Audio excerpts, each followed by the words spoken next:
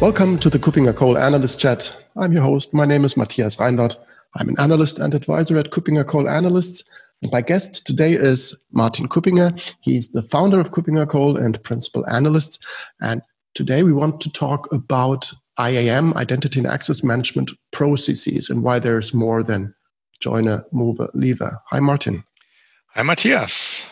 Great to have you again. And as I mentioned already, there is more than joiner, mover, levers. So identity and access management processes, I assume, are one key of being successful when doing IAM. Would you agree? I would even say processes are important for virtually everything you do within IT. So success very, very frequently is based on defining processes. And if you don't have these processes, the risk of failing, of also investing far too much into customization, because you then do it more in try and error effort, is far too high. So processes are key to success, yes.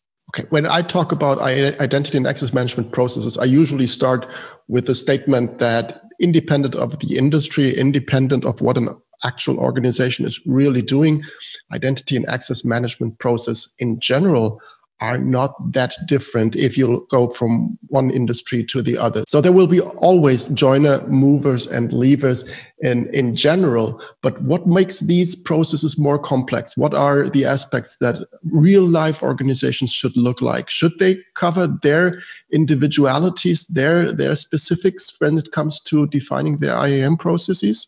So let's at first look at the standard process and then maybe at which types of process do we need. So yes, there's joiner, there's mover, there's more than one lever, because there's usually the standard and at least the emergency leave.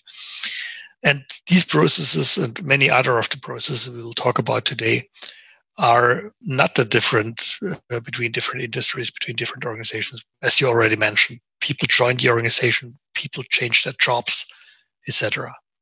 That is one part of it.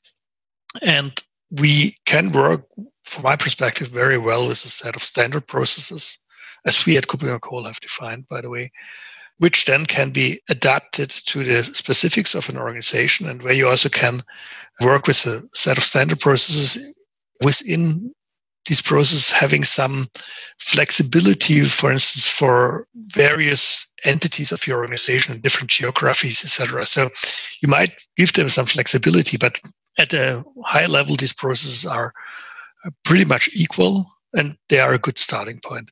Coming to the second aspect, I think when we look at joiner, mover, lever, we should understand that this is only about one part of the broader identity and access management, which is the IGA, so identity governance administration part, or the lifecycle management. And if you look at joiner, mover, lever, only to a very little extent, maybe access governance. So it's only a portion, because we also have access management. So with web access management, with federation, we have privileged access management.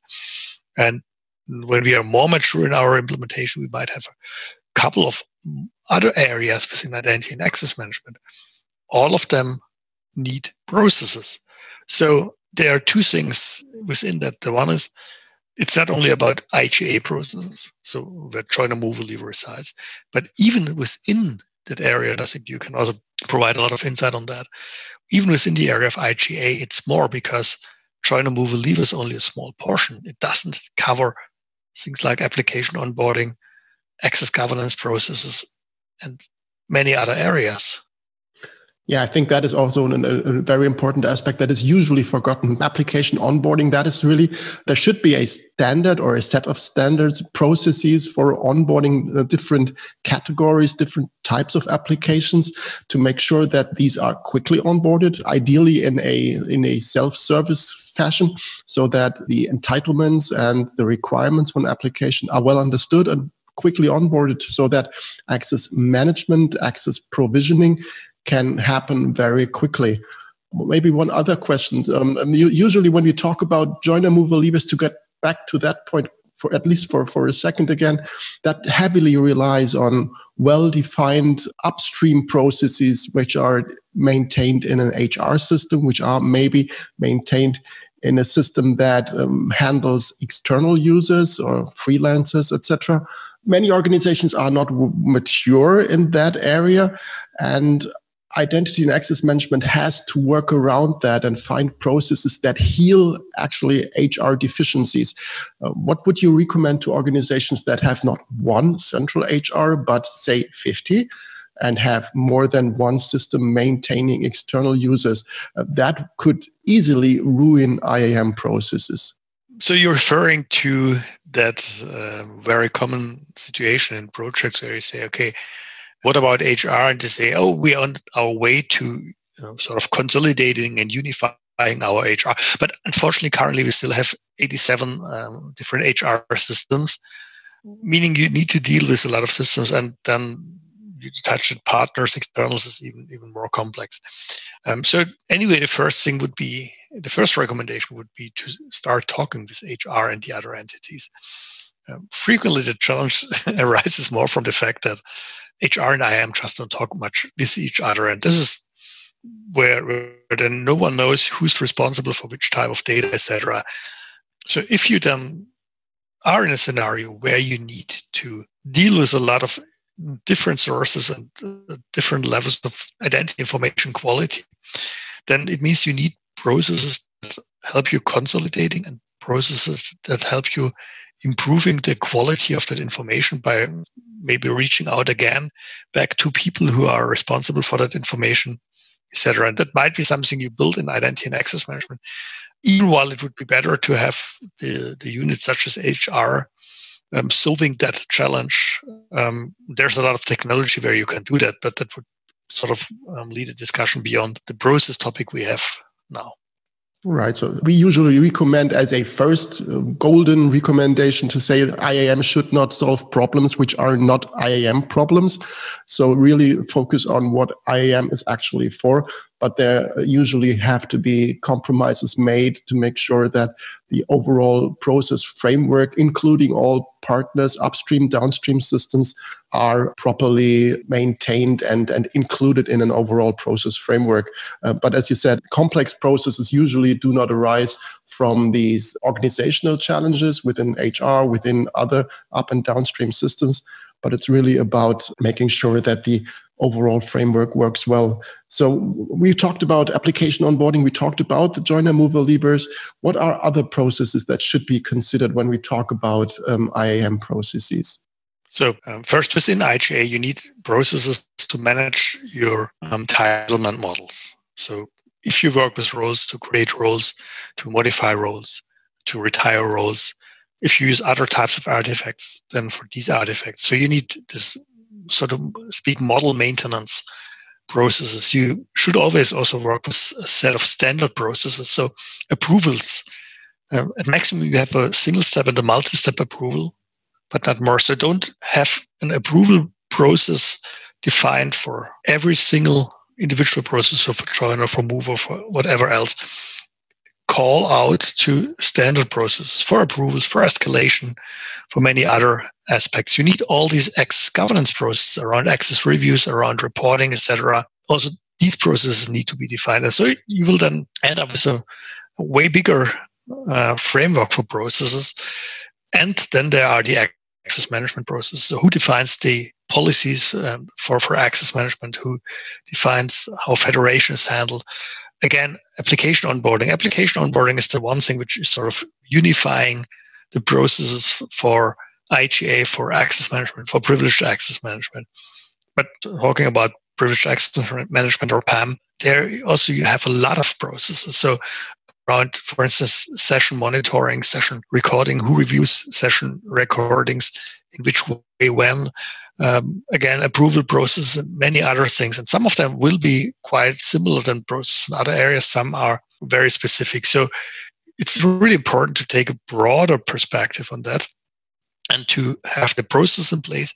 And that also leads into, you also need then the policies, which are in fact the foundation for the processes, and the processes are the foundation for efficiently rolling out and operating your technologies. Yeah, I would fully agree. I think all processes that are well managed and can be automated are, of course, processes that can be executed very quickly.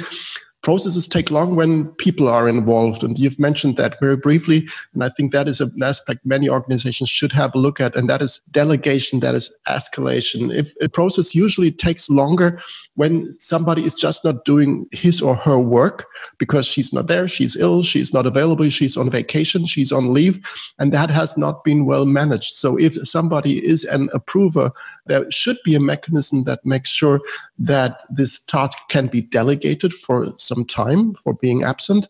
But also, if this is not planned, there should be something like a quick and well-defined escalation process building on organizational hierarchies to make sure that there is a line manager that can take over that role if it's required. So really thinking about who can take over this task as a deputy, as a stand-in.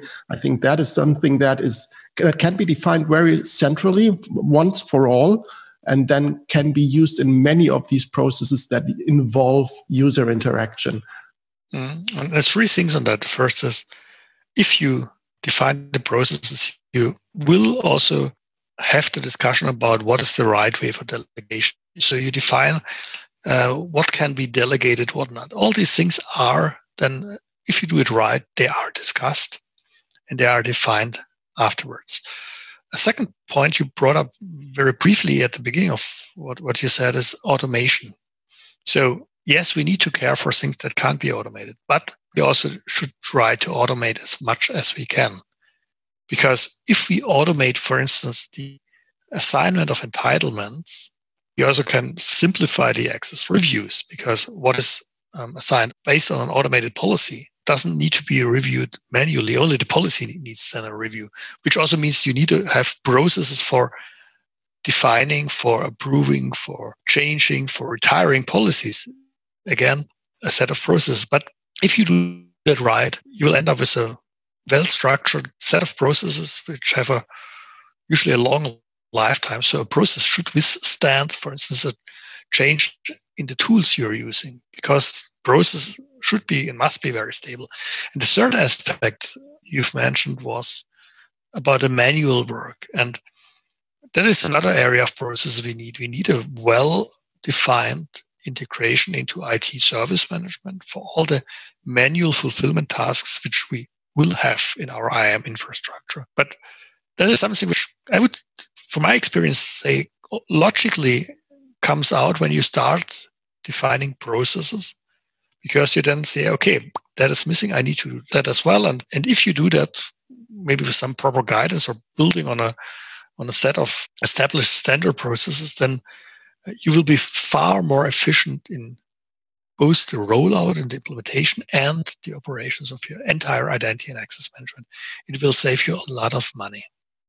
Right. And usually I ask what is available at Kuppinger Cole. This time I can answer that question myself. Being lead advisor here at Kuppinger Cole, we have executed a lot of projects already when it comes to assessing and looking at existing IAM systems or planning for upcoming new versions of IAM systems. So we have quite some experience in assessing existing process frameworks and being the guy who is recommending help and guidelines for defining a new process framework. So if somebody of the audience is interested in just having a first talk about their process framework, having an assessment of their existing processes, or just in learning more about this might be improved, we will be happy to get in touch for a first informal call to talk about your existing process framework for upcoming challenges in all these new changing hybrid architectures that we are looking at right now.